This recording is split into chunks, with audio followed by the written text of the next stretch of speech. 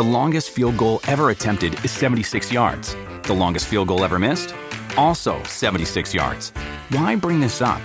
Because knowing your limits matters, both when you're kicking a field goal and when you gamble. Betting more than you're comfortable with is like trying a 70-yard field goal. It probably won't go well. So set a limit when you gamble and stick to it. Want more helpful tips like this? Go to keepitfunohio.com for games, quizzes, and lots of ways to keep your gambling from getting out of hand. All right, you wanna just jump in? See, I'm not saying anything because I'm a silent protagonist. Fuck you. That's not good podcasting. I'm Podcast Krampus. You're going in my sack. Oh, no.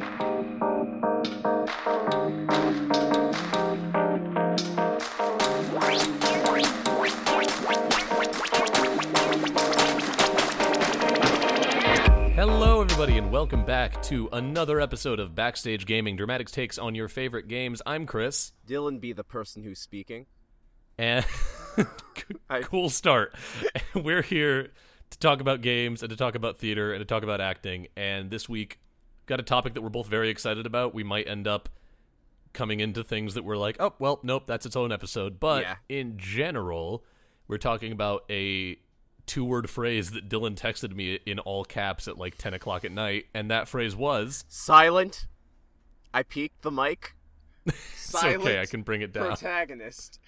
I didn't peek that time. Good.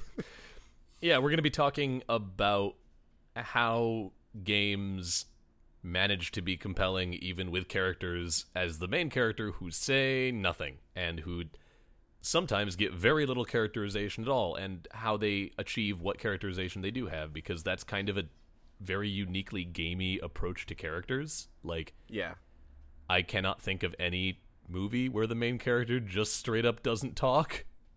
John Wick, I think? Maybe. I don't remember. Yeah.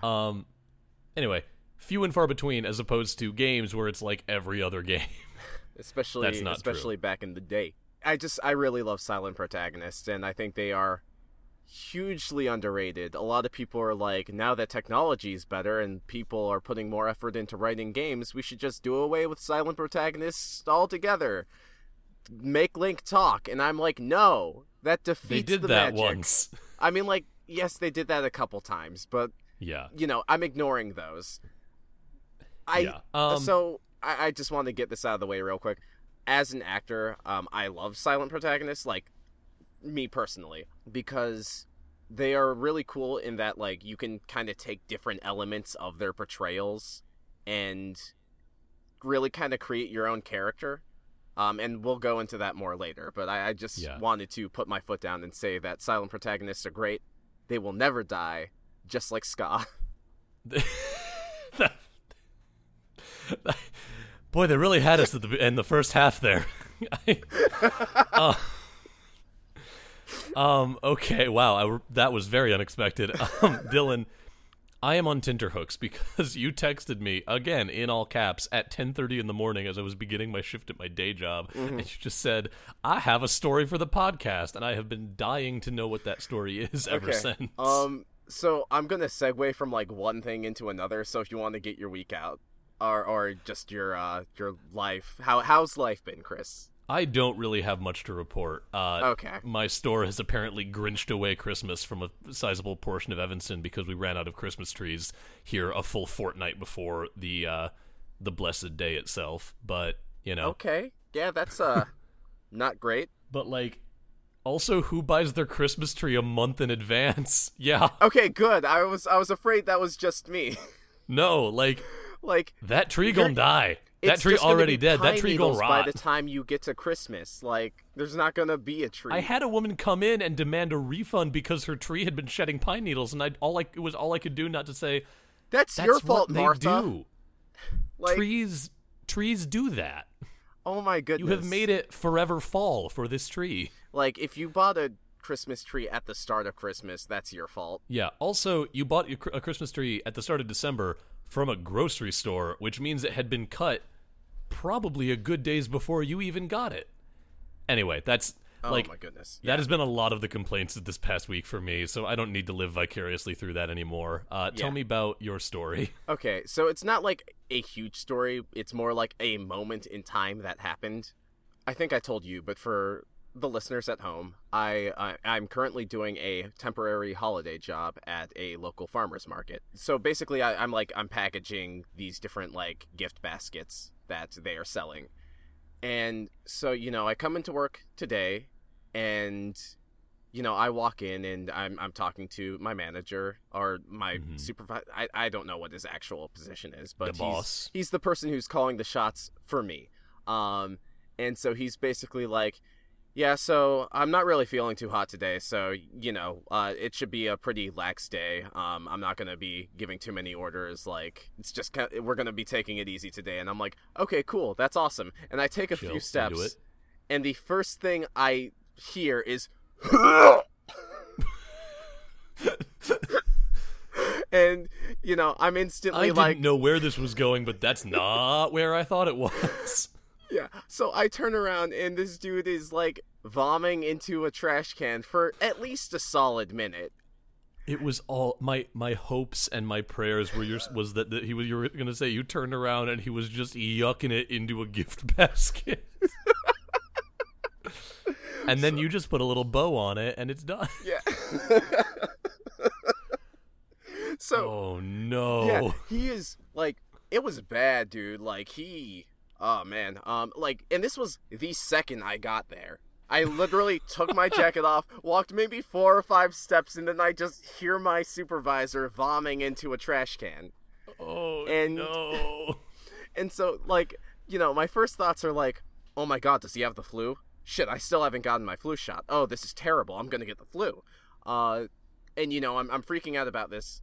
But, later he elaborates, like, I'm sorry, something didn't agree with me. And so, unfortunately, my first thought, I didn't say this out loud, but my first thought was, yeah, man, that Sonic movie poster's pretty rough.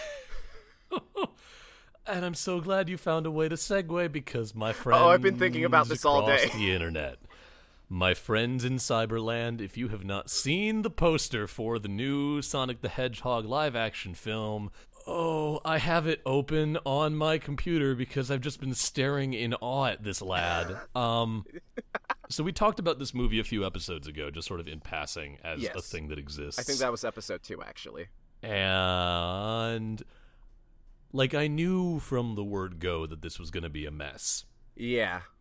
There wasn't a whole lot to be confident about. I was not ready. So the poster, honestly, do yourself a favor and use whatever electronic device is most handy and just Google, Sonic movie poster. Okay, before you look up the Sonic poster, either conjure in your mind an image of everyone's favorite blue hedgehog, your friend and mine, Sonic.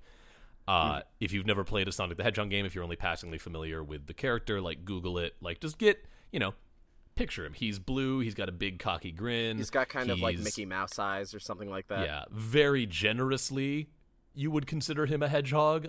His head is roughly twice the size of his whole torso. He has the spirit of a hedgehog. Yeah, but he's got kind of rubber hose animation-esque arms and legs where they're very thin and not particularly formed. Big honking hands, big honking feet. Classic, animation, clear silhouette, not meant to be realistic. This poster, my friends. Oh boy. I actually need to look it up again because I blocked a lot of it out. Item 1. So the poster is all lit from behind. Oh yeah, that's bad. Figure. Yeah, that's not good. You really can't make out much in the way of detailing because it's all very lit from behind, very dark. So all you're really getting is a silhouette and he's kind of crouching. Oh no, baby! Item 1, there's a lot of fur. There's a lot of fur. Hedgehogs, not particularly furry. They're spiny, not particularly furry, and especially not furry on their limbs, which, let me tell you, this good boy is. Oh, man. There's also something very off where, he's still got the giant, doofy, cartoony hedgehog head, but then his body just looks like they were like, hey, office intern, put on this one-piece, Under Armour tracksuit, roll around in some honey, and then go live with some long-haired Siamese cats for a while. And, get that fur action all over your otherwise weirdly toned and anatomically correct human body. Oh my god, it's terrible. Do you see his, like, actual sneakers? Oh yeah, his big doofy clown shoes that are like the size of his whole torso.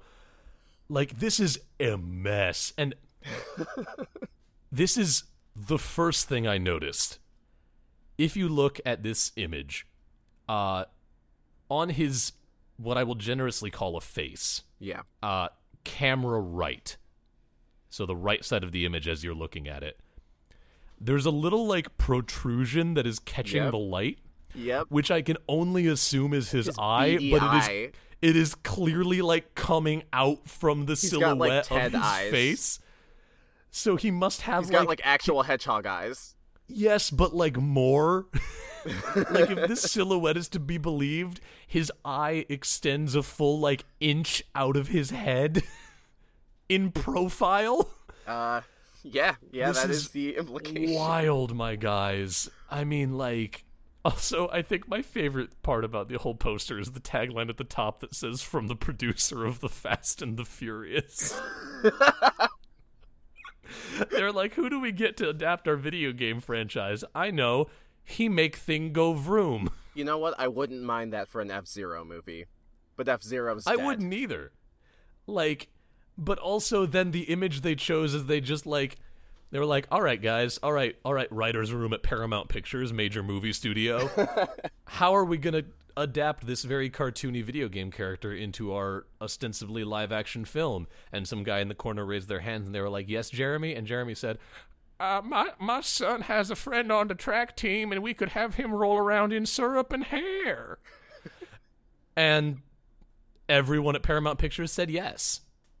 And now we have this image to haunt my nightmares. They applauded, even. They applauded. They said yes. Like, that's the other thing. You know the best thing about this, though? Sega had misgivings about this design.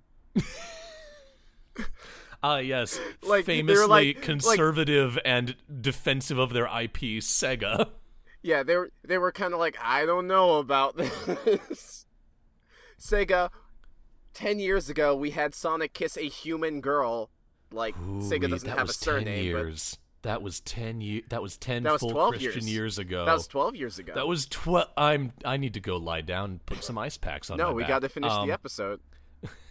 We just getting started, Chris. I need to leave this horrifying image. I could talk about this for the full runtime of our show. Oh, you're right. You're right. But we're talking about silent protagonists, and Sonic is actually a really good kind of thing to look at as far as what games can do with silent protagonists, because in his first 3 games, he was silent. He did not speak. He never had any dialogue, written or verbal. But he's a really cool thing to look at because, you know, you think about that original design, how cartoony it was. Sonic has one of the most expressive sprites, especially considering how early on he came onto the scene. Literally, the first thing you see when you turn on the game is Sonic poking his head out, wagging his finger at you, and winking with a smirk. Yup.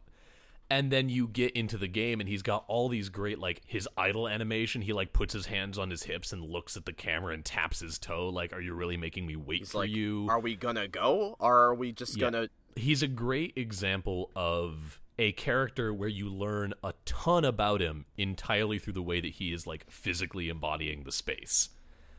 And that's really cool, and that's something that, like, as actors, we have to think about a lot because, you know, even if you're the main character in a show or movie or play or whatever, statistically, you're probably not actually speaking more than, like, at absolute most about 50% of the time. And so you've got to be in a space, on camera, in shot, on stage, you know, being believable and, like, still staying, you know, a part of this world that you're trying to create while not really having anything necessarily to do. And let me tell you, that's not It's not easy. Especially if you watch, like, Black Dynamite, like, there will be...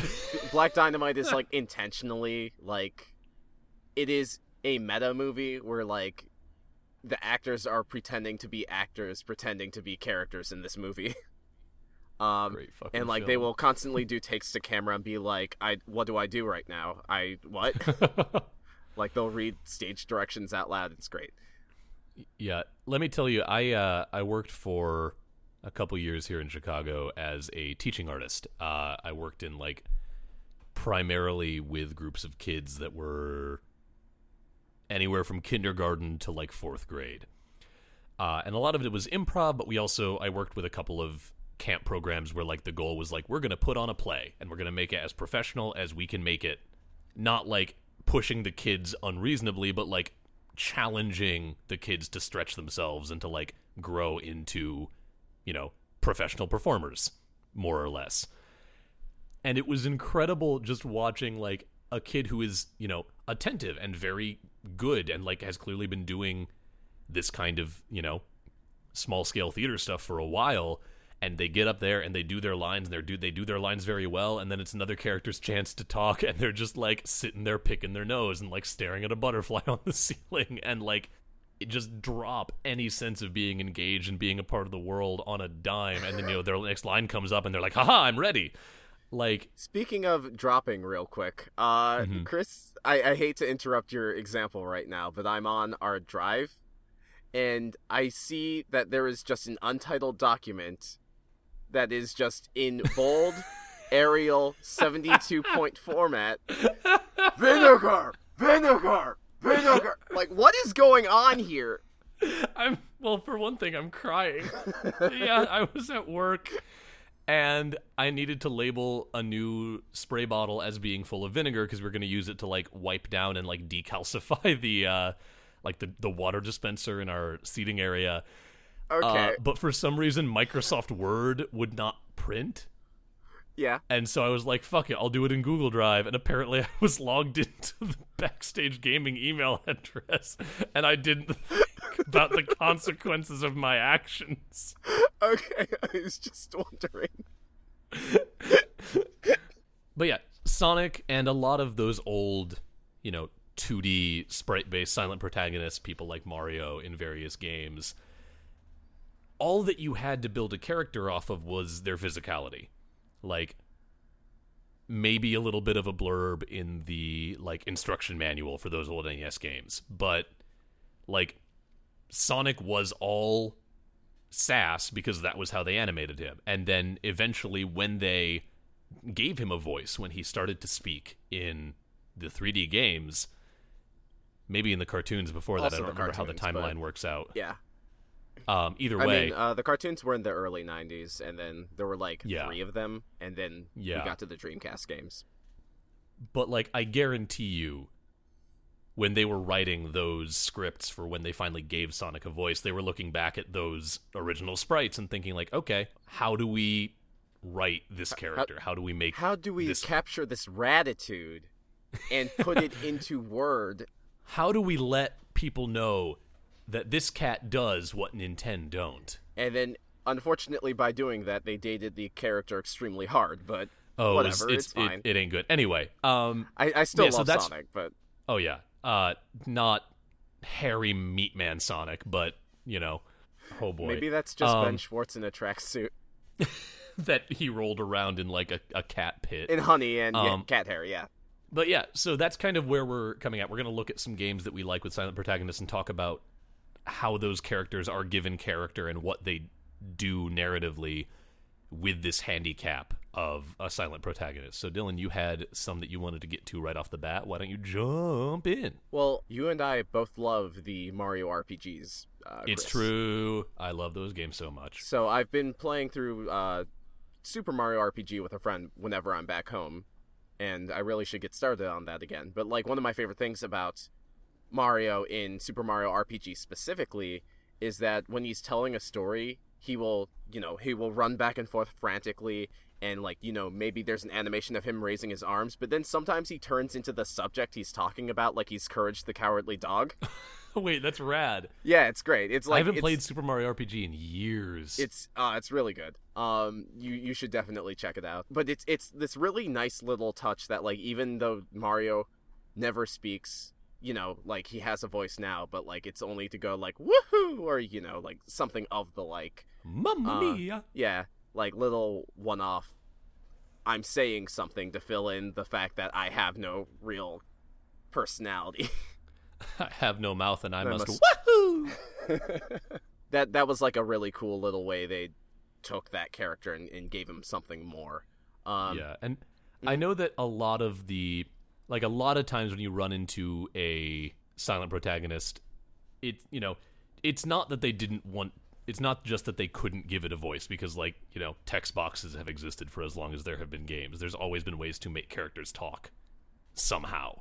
Yeah. A lot of the times, especially with protagonists, there's this idea, and you see this a lot in RPGs, and I'm hoping that this is sort of lobbing the ball to you because I know what one of the things you wanted to talk about is. A lot of the times that is to enhance this feeling of you, the player, being in the game. The idea being sort of if the character talks and they're saying something that is not how you would have been playing the character, especially in games with lots of choice points and decision moments, that's taking away from sort of that fantasy and that promise that the game is making that this is your version of the character.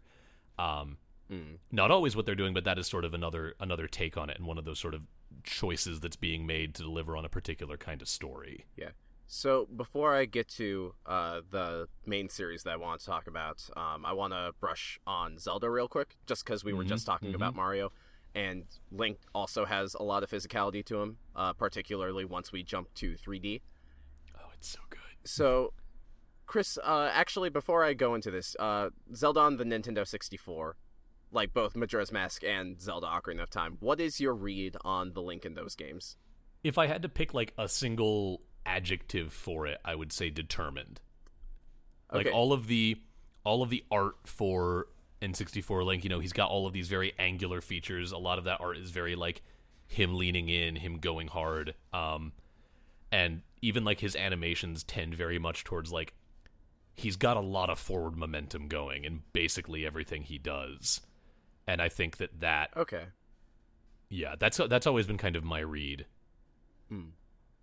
I think determined is a good thing to describe him. I think if I could throw in another word to describe him, I would go with awkward. This is also fair. Yeah. So the first thing we see Link doing is he is suffering through a nightmare, so he's just kind of in his bed, trembling.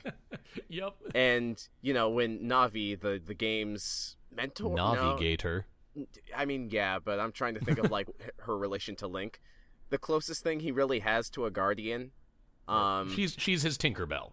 Yeah, okay, if he's Peter Pan, Navi is his Tinkerbell. Navi was also Nintendo being hey gamers, here's how you operate a camera in 3D space because you've never had to do this before.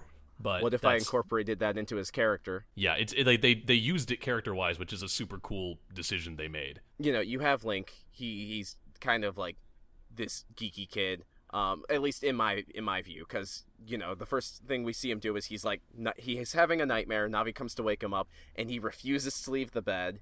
There are other scenes later in the game where there's a princess who's flirting with him, and he just does not know how to respond to that. But so those are the physical things, and then another thing I like to look at with silent protagonists is how does the world around him react to his presence. Yep. And when you explore the first area, Link's hometown, Link's home village, a lot of it's established that one of the NPCs bullies him. A lot of the NPCs are indifferent to him, and he finally has this fairy guardian, his Tinkerbell. Everybody in his village is supposed to have one, but he was born without one. But now that he has one, people are a lot more willing to talk to him. In fact, I was thinking about this earlier today, and I kind of came to a discovery, in the Nintendo 64 Zelda games, Navi and Tattle, that's not important, the fairy companion Link has enables him to focus on things and to talk to people from a distance. And I always wondered, what if that is Navi giving Link the confidence to talk to people, or as a way of kind of a coach, a social coach, if that makes sense. Yeah. I want to jump in really quick, just for a quick interjection, because this gets to something that I've always found very helpful. Figuring out sort of character when you're playing a role is very much a process, and it's very much something that it's equal parts your preparation and, working with the other people involved.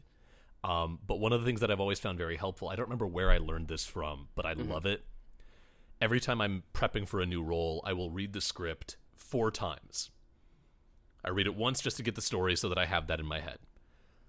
and then I read it 3 times, just writing down things about my character that I notice, and I read it once just looking for things that the character says about themselves, once looking for things that other people say about the character when they're around, and once looking for things that other characters say about that character when they're not around. Because that helps give you, like, a very solid idea of, like, at the very least, what opinions about this person are. And that's kind of what you get with a silent protagonist a lot. You see how people are interacting with them without getting anything from them. Yeah, thank you, Chris. You always find a way to say what I'm getting at and making it more direct. But It's what I'm here for. Hey, there you are. Heavens to Murgatroyd. The obligatory Snagglepuss cameo of the episode. Yeah, always. I can't believe this is a running gag now. You're welcome. I guess it's always funny to me when people are like, all links are the same, when, like, you know, in my mind, because of, like, all these different, like, little clues and subtextual things, or in, like, how Nintendo has written the world around Link, I always am able to get, like, some sort of impression of Link. So to contrast the Link from Ocarina of Time and Majora's Mask to other Links, like in Twilight Princess, the Link in that one, he's the oldest kid in the village. All of the kids look to him as, like, the leader, and not only that, but all the adults in this village, like, he is the most helpful person in the entire village. Like, he is able to do all of the errands. He's the person everyone goes to for their problems. He's the golden boy. He is the golden boy, which is the complete opposite of the Link in Ocarina of Time. Mm-hmm. To take that a step further, you got the Link in Skyward Sword, who all the adults love him. Like, everyone in, like, power loves him. His peers fucking hate him. Yup. Like, the first thing that happens in that game is a bunch of teenagers Link's age pull a prank on him. And, like, they hide his... In Skyward Sword, they ride birds as their steeds. So they lock his bird up and try to get him to fail this exam. I don't want to go too much into detail, but I hope you get the basic... So they can smooch on Zelda. Yeah, exactly. They're trying to punk Link, and you know what? I agree with them. That Link is a punk. Yeah, he ain't my favorite. Everything gets handed to him in that game, and I'm done ranting. Anywho. And then you've also got, like, the I'm Link really passionate about Link, you guys. It's fair, I am too. Then you get the Link in, like, Wind Waker, that is a game where... He's going from Hunter x Hunter.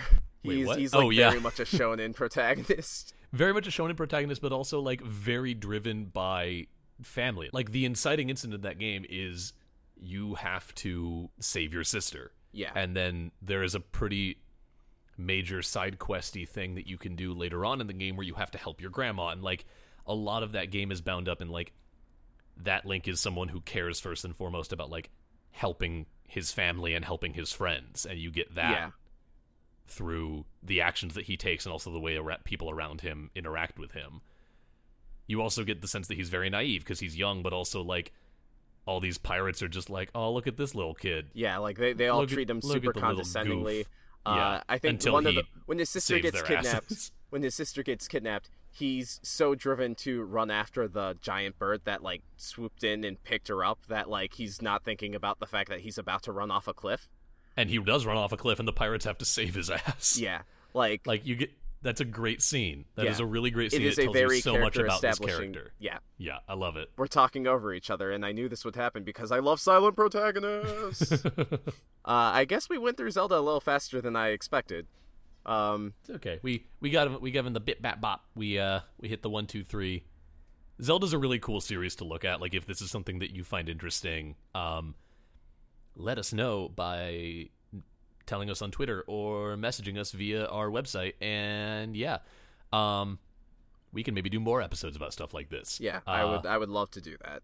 Another use of silent protagonists. Sometimes it is useful when you want to, like, give the player the sense of, like, greater immersion in the game. Sometimes it's useful just because, like, that's the way that you want to tell your story. There's a game that I am a huge fan of called Dishonored. It's a few years old now. But yes, Dishonored is a stealth game primarily. It is a sneaky, jumpy, climby, stabby if you want to game.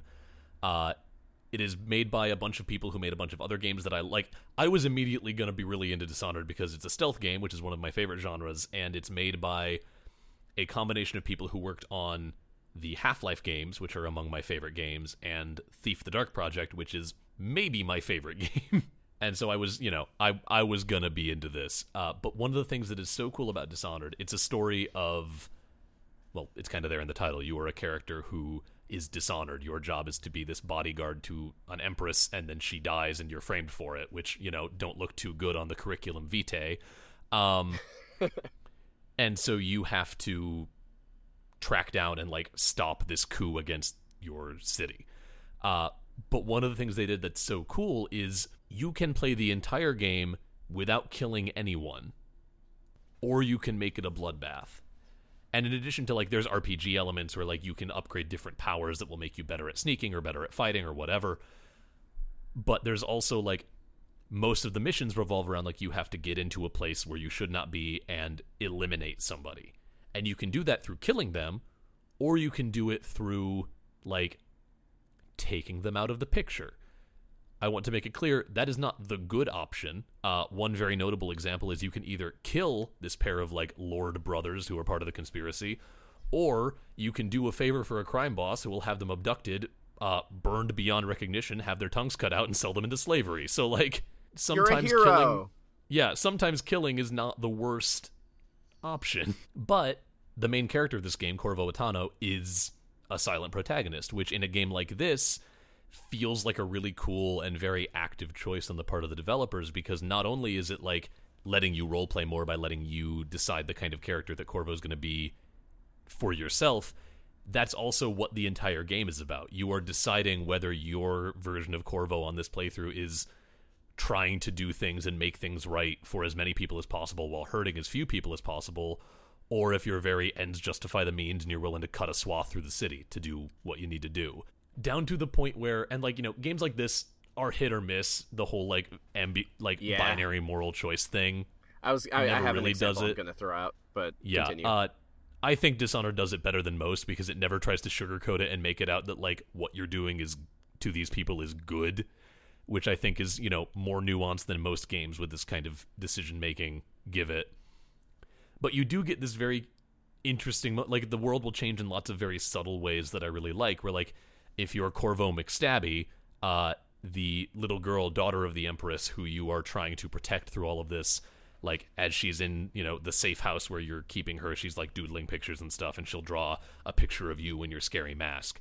If you're doing Corvo McHugs, and you're, knocking all the guards out and leaving flowers for the hungry people, she draws a picture of you without your mask, and it says Daddy. And, one, teaching you something more about this character that you're playing in the world, but also, that's a cool way of, again, you're learning about the character that you are being through the actions of other people towards them. But yeah, that's kind of my take on Dishonored. I just think it's really cool. I like those kinds of games where the fact that you are silent plays into the fact that you are getting to direct the narrative and direct the kind of story you want to tell in a more active way, even as constrained as those always actually are.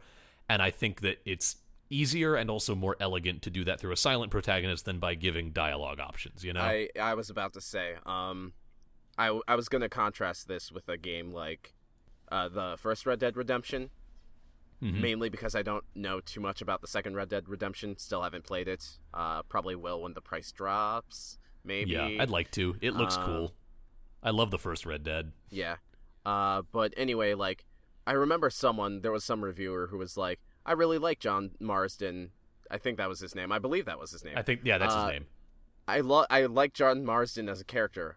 However, when I play the Renegade John Marsden, nothing feels like it really changes, and John Marsden still feels like a decent person in all of his cutscenes. And so, even as your notoriety goes up and the in-game world reacts to you like you're a huge threat, nothing about that actually changes the story. Yeah. Sometimes that silent protagonist angle is just a more elegant solution because it's fewer things to have to change. Yeah. You do have your Mass Effects where the dialogue will change, and Commander Shepard might slightly change their voice. Or, you know, there's also Fallout, where your dialogue options do change, I believe, and if they don't change, at the very least, you know, the blatantly evil, if you're going the blatantly evil route, all of your dialogue options will be blatantly evil. But even then, like, I don't know, as much as I like the Mass Effect series, I think that there's... Oh, no, I still think there's elegance to having it just be Corvo, the silent protagonist. Yeah, in hammering out, even if you're giving, like, good and plausible and well voice-acted lines for each of the options, just leaving it open-ended, you know, item 1 saves you on work and saves you on voice acting budget, as much as it hurts me, a voice actor, to say those words. But it also just, like, I think that it's okay to leave some things up to the audience. I think that audiences will help fill in blanks better sometimes than the creatives can. But you had another series that you wanted to talk about, and that I'm excited to hear you talk about, because you know way more about it than I do, even though I think these games are cool. Yes, let's talk about Dragon Quest. No, okay. I did want to talk about, like, one Dragon Quest game, but we'll talk about Persona first, because that's the big thing. So, first of all, this entire episode was inspired by the amount of hype generated from Joker, the main character of Persona 5, being announced in Super Smash Bros. Ultimate. And so, you know, I just kind of got to thinking, like, this is a character that is beloved, despite the fact that he doesn't really have any dialogue. He has dialogue options, and there's an adaptation of Persona 5 in which Joker is his own character with his own agency that I haven't seen. But, you know, obviously the first impression is the strongest, and so, you know, when people got really excited about this character's appearance in Smash, I wanted to talk about that. Yeah, absolutely. And so I guess let's start with, like, what Persona is for people who haven't played it. Yes, probably good. So Persona is a spin-off of a larger series. That's not important. What is important is that starting with Persona 3, the Persona games have been all about you are we talked a little bit about this in the first episode. We introduced this concept in the episode where we talked about... I thought it was the first episode. I forget things as soon as we're done saying them.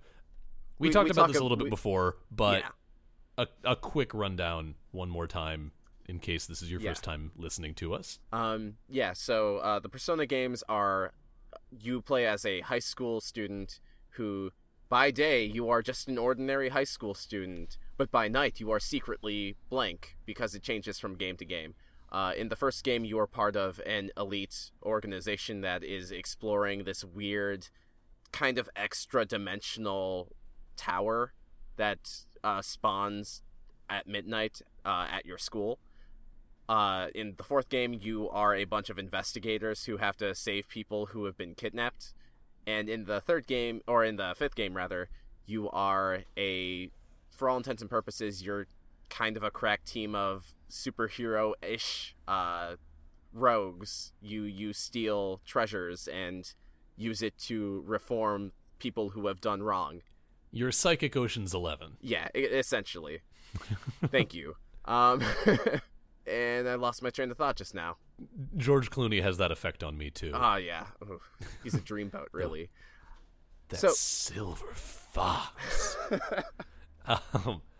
So anyway, you play a mild-mannered student in all of these games, and, you know, some of them are slightly they all have, like, slight variations on their characters. So I'll start with the third game and then just kind of make my way over to 5.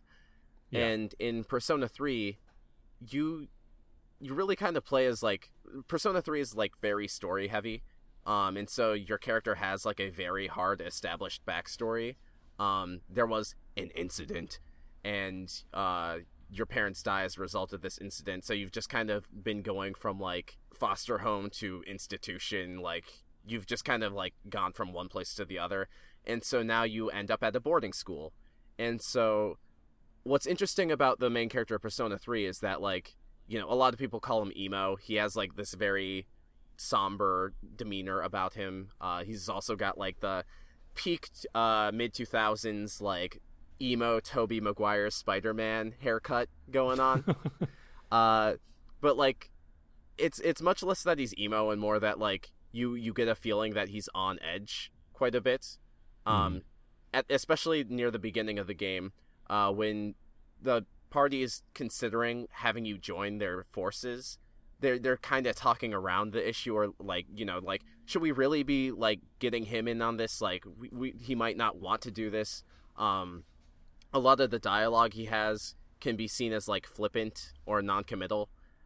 And what's cool about that is that because a huge part of the Persona games are the fact that you kind of have to you are socializing with various NPCs who will give you benefits that will enable you to become stronger. In this game, it frames it as such that you are doing this despite yourself. Like, the only thing you really want to do is keep to yourself, but because you are fighting with these people to save the world, and because this weird person in this extra-dimensional room told you so, you're like, what the hell, I'll go around town, find random strangers, and just try to be a friend to them. And in doing so, it engenders a character arc. Yeah, exactly. Like, you are a silent protagonist with a character arc, and that is really cool. The next game, Persona 4, it has less of a story. It's more like a slice of life. It's the Seinfeld of JRPGs. It's a game about nothing. No, but Persona 4 likes to revel in its mundanity. So there's ostensibly a murder mystery going on, but like the game doesn't really concern itself with that. Most of the game is you just kind of hanging out with your friends, and then something bad happens and you do something to fix it, and you go back to hanging out with your friends. And this is fascinating to me because I have not played Persona 4, but I am aware that Persona 4 is maybe one of the like most beloved JRPGs of all time. Yeah. Like, between Persona 4 and Persona 5, there are like probably a good half dozen games based in the world established by Persona 4 and featuring the cast of characters from Persona 4. So here's the thing. The first thing is, like, Persona 4 took, like, a lot of the things Persona 3 established and smoothed out the wrinkles and just kind of made it a more streamlined experience in general. But on top of that, I think the reason why the story and these characters have endured so much and why they have been so popular up until the release of Persona 5, nearly a decade later, is because, it is very mundane. Like, yeah. You are living out the fantasy of a high school student, hanging out with, like, friends and tutoring younger students and just being, like, a pillar of the community. And so you're Crunk. You're Crunk. Yeah, no, exactly. And so... Sorry.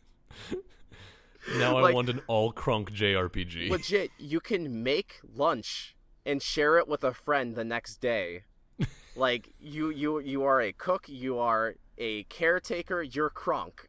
I love it. I love it so much. Oh my god, you have made this game even more magical to me somehow. But yeah, so because of that, your character, like, he is the most mild-mannered. Later games and adaptations kind of make him out to be like this charismatic god of a man. Like the cover of one of the fighting games based on Persona 4 has you on the cover and you're shirtless and you're like ripped and jacked, and you're in the original game you're like a pretty spindly from needing guy. All that dough to bring lunch for my friends. But like, he's known in the fandom as this swag I master. roll that sushi tight. Oh my god. I'm sorry. But yeah, no. I'm just apologizing for me. Okay, good. You should apologize. Savage. I'm trying to talk. All right, everybody, over thanks here. for joining us for the last episode of Backstage Gaming. I have to go dig my own grave. Oh, stop. But yeah, no. So the main character of Persona 4, he's like not really like, he's like a pretty spindly guy, but like he has kind of earned this reputation because like, he is just, his character is portrayed as someone who is just generally pleasant. He is the sort of person, I know that's not an acting thing we should do, but I'm not acting right now. He is the sort of person who, he will just talk to you if you look like you're having a bad day. And because he wants to, not because some weird person in extra-dimensional space told you to. Yeah. And this is also kind of reinforced by the fact that unlike the main character of Persona 3, who's in a boarding school, you are living at home with your cousin and your uncle, and they are amazing. Like, everything around you in Persona 4 is pleasant as hell. I also want to take a moment to just point out, because this kind of to bring in some theater terms that we've used before and just keep pounding those into your head. Oh, kinky. I know.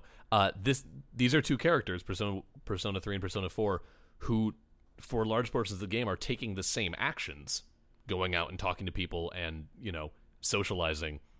But because of the given circumstances that are placed upon them, those things that happen beforehand that inform what's going on, Persona 3's main characters, I'm trying to make sure I have all my possessives. Persona 3's main characters, given circumstances, are a series of unfortunate events.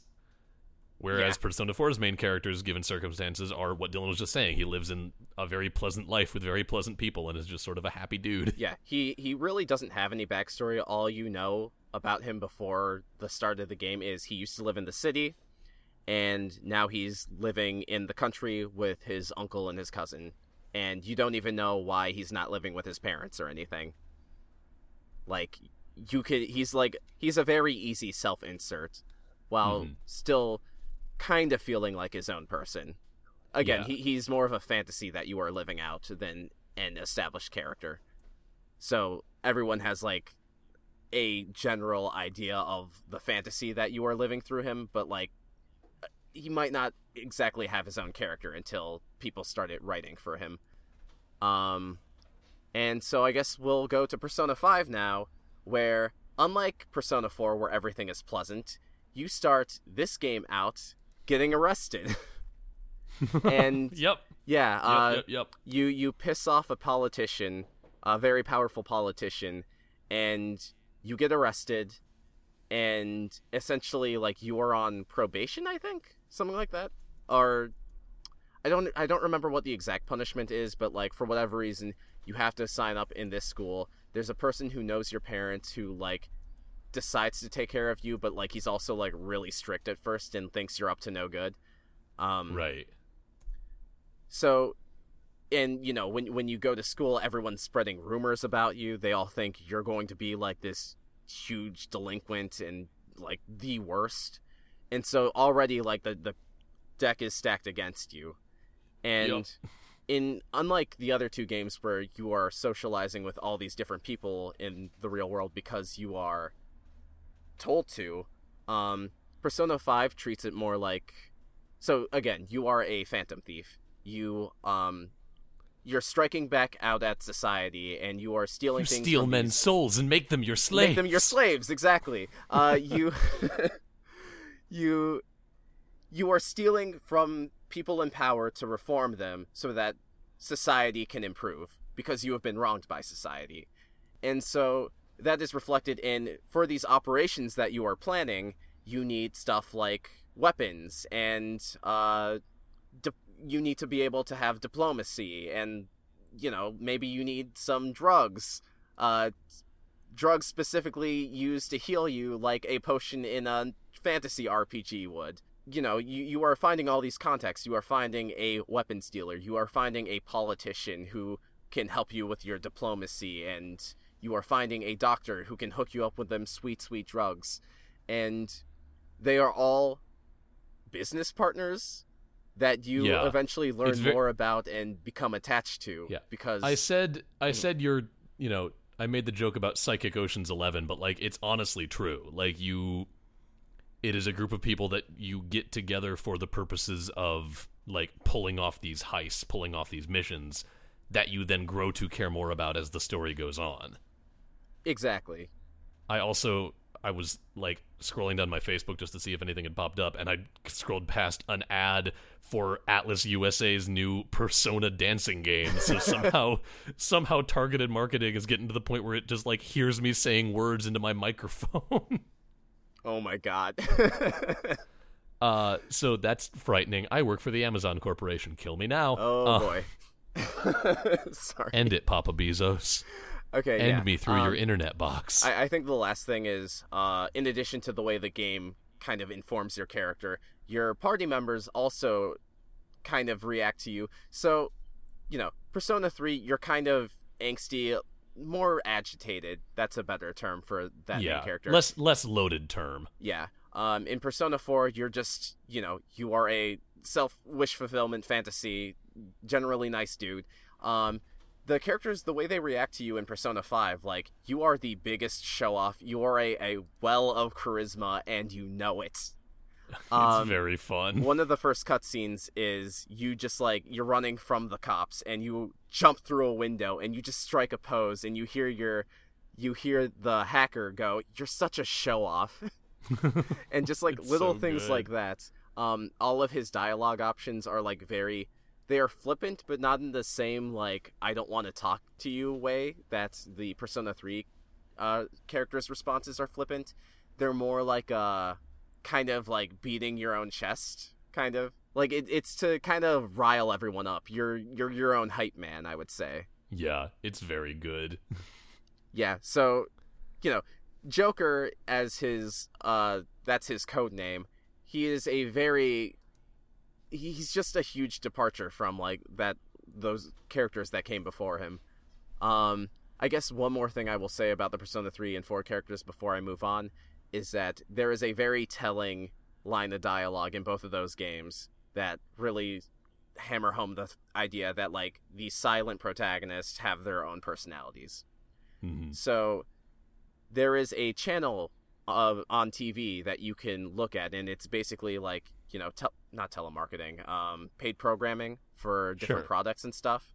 And it has a announcer who kind of, gives the description for these products that you can buy. And so when you turn on the TV in Persona 4, the flavor text is like a very cheery, catchy song plays on the TV. And, it's like, when I played this game back when I was, 14, 15, I was like, yeah, no, I love this song. This is great. But when you call the same channel in Persona 3, I learned it's something more along the lines of, like, a repetitive, grating song is playing. And it's this really tiny thing that, like, you can almost overlook when you're playing these games that really kind of hammer home the fact that, like, there's more ways to convey character than, spoken word. Yeah. I wanted to mention real quick a little bit about Dragon Quest. So every protagonist in Dragon Quest is a silent protagonist. And the Dragon Quest games, for anyone who hasn't played them, are the purest distilled essence of the JRPG. They are the original Japanese RPG. I heard someone once refer to them as the French vanilla JRPG. That was me. It was you. I couldn't remember if it was you or not. Okay. No, it was definitely me. Yeah.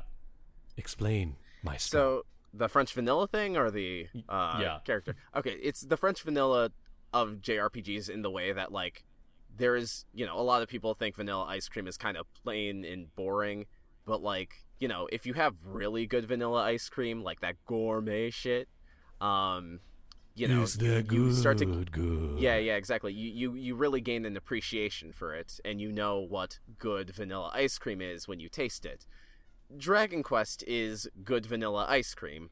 It is a very plain JRPG. It doesn't have any bells or whistles that other later series would, like, introduce, but it does the core game so well that it doesn't really matter. Like, Dragon Quest's philosophy is, like, if it's not broke, don't fix it. Like, maybe you can add a little thing here and there, but, like, refine. We don't more need to than reinvent the outright wheel. change. Yeah. They're very fun. I've been playing Dragon Quest X. 11. 11, thank you. Yeah, X is an MMO. What game have I been playing?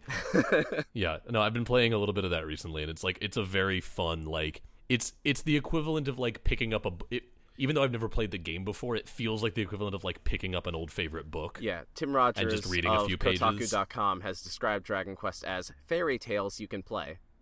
Yeah. So, like, they are like bedtime stories almost. But anyway, so Dragon Quest, I wanted to look at 2 in particular. So there's Dragon Quest 3 and Dragon Quest 5. Dragon Quest 3, the story of Dragon Quest 3 is that it's as basic as you can get. Your father, Ortega, is commissioned by the king to slay the evil Dragon Lord or something like that. It's been a while. And so, he sets out to do it, and, he doesn't return. And you are a baby at this time. So, when you come of age, the king comes to your home and says, "You are the son of the legendary hero Ortega. We don't know who else to turn to. Will you follow in his footsteps?" And so, Dragon Quest III isn't a very plot-heavy game. It's more about the places you visit and the things you do than any outside external forces. But as you travel the world, you keep finding, like, traces of your father, like, and things that he has done. And there's almost this narrative of trying to step out of his footsteps. That's going to segue into Dragon Quest V, where you play, once again, you play the son of a famous warrior, in this case, Pancrats. I think that's his name. And the cool thing about Dragon Quest V is that you start as a kid, and you are traveling with your father as he journeys. Oh, that's rad. Yeah, it's really cool. Dragon Quest does a lot of, Dragon Quest V specifically does a lot of real cool things with its plot. But, so, the first dungeon is your dad goes into a cave, and you follow him into the cave. But the boss is only on, like, the second basement floor, whereas, like, when you return to that dungeon as an adult, it's, like, a 6, 7, 8 floor dungeon. And, the second dungeon is the one I really want to talk about. You go and there are kids picking on this poor cat, and you want them to leave him alone, and you go into a dungeon, like, they dare you to go into a haunted house, and so you go into the haunted house, and that is the second dungeon, and you're fighting ghosts and shit, and it's really cool. And so, I think what I wanted to get at with this is that one of the cool things about Dragon Quest V is that you are a silent protagonist, but you still feel like you are a kid. You are a kid doing things a kid would do. And I realize that's not quite what this episode was getting at, but, like, I just thought it was really cool, and I wanted to talk about it because I've been thinking about it all day. So you can feel free to edit this out, Chris. No, I think that's rad. I think that's a really cool sort of button for the episode. So yeah, I hope that this was fun for y'all to listen to. I hope it was a little bit more guided, to be generous, than last week when we were kind of just like, hey, here's our thoughts about games.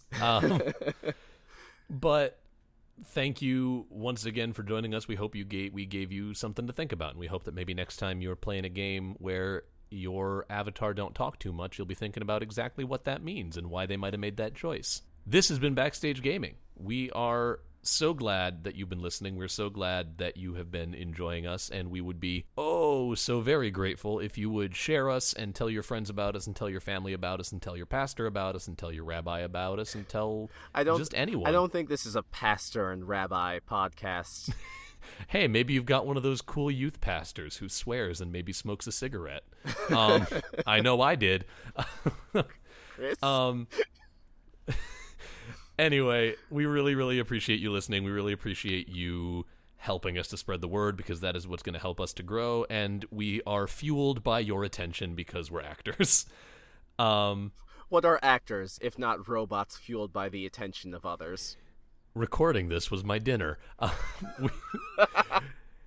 Please feel free to visit us at bsgpod.com. That's bsgpod.com. That's our website. It's got episodes where you can download them directly from the source when we update every Monday. It's also got bios for us. It's got a contact page if you want to reach out, and I just added a new section that I have labeled as texts.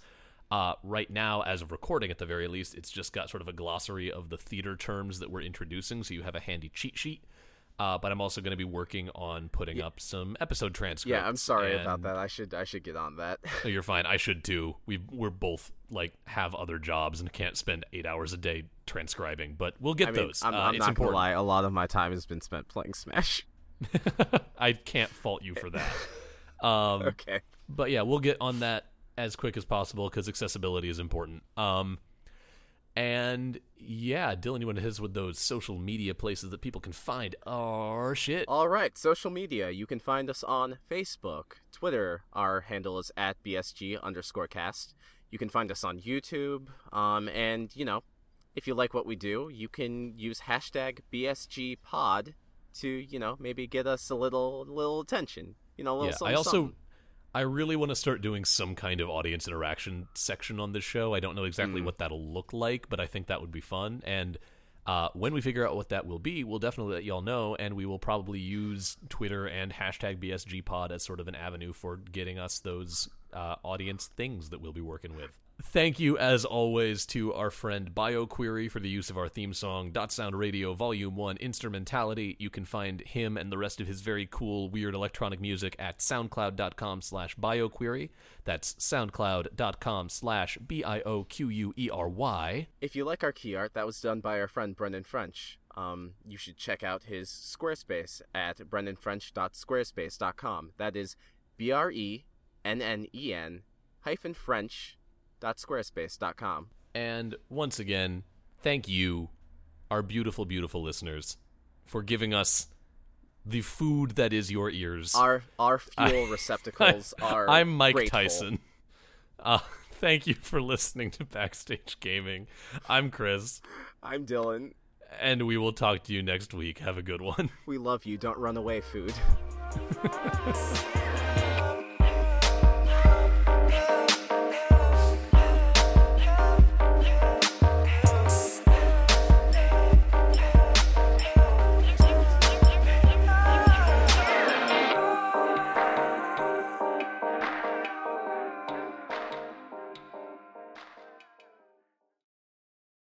Say goodbye to your credit card rewards. Greedy corporate mega stores, led by Walmart and Target, are pushing for a law in Congress to take away your hard-earned cash back and travel points to line their pockets. The Durbin-Marshall credit card bill would enact harmful credit card routing mandates that would end credit card rewards as we know it. If you love your credit card rewards, tell your lawmakers, hands off my rewards. Tell them to oppose the Durbin-Marshall credit card bill.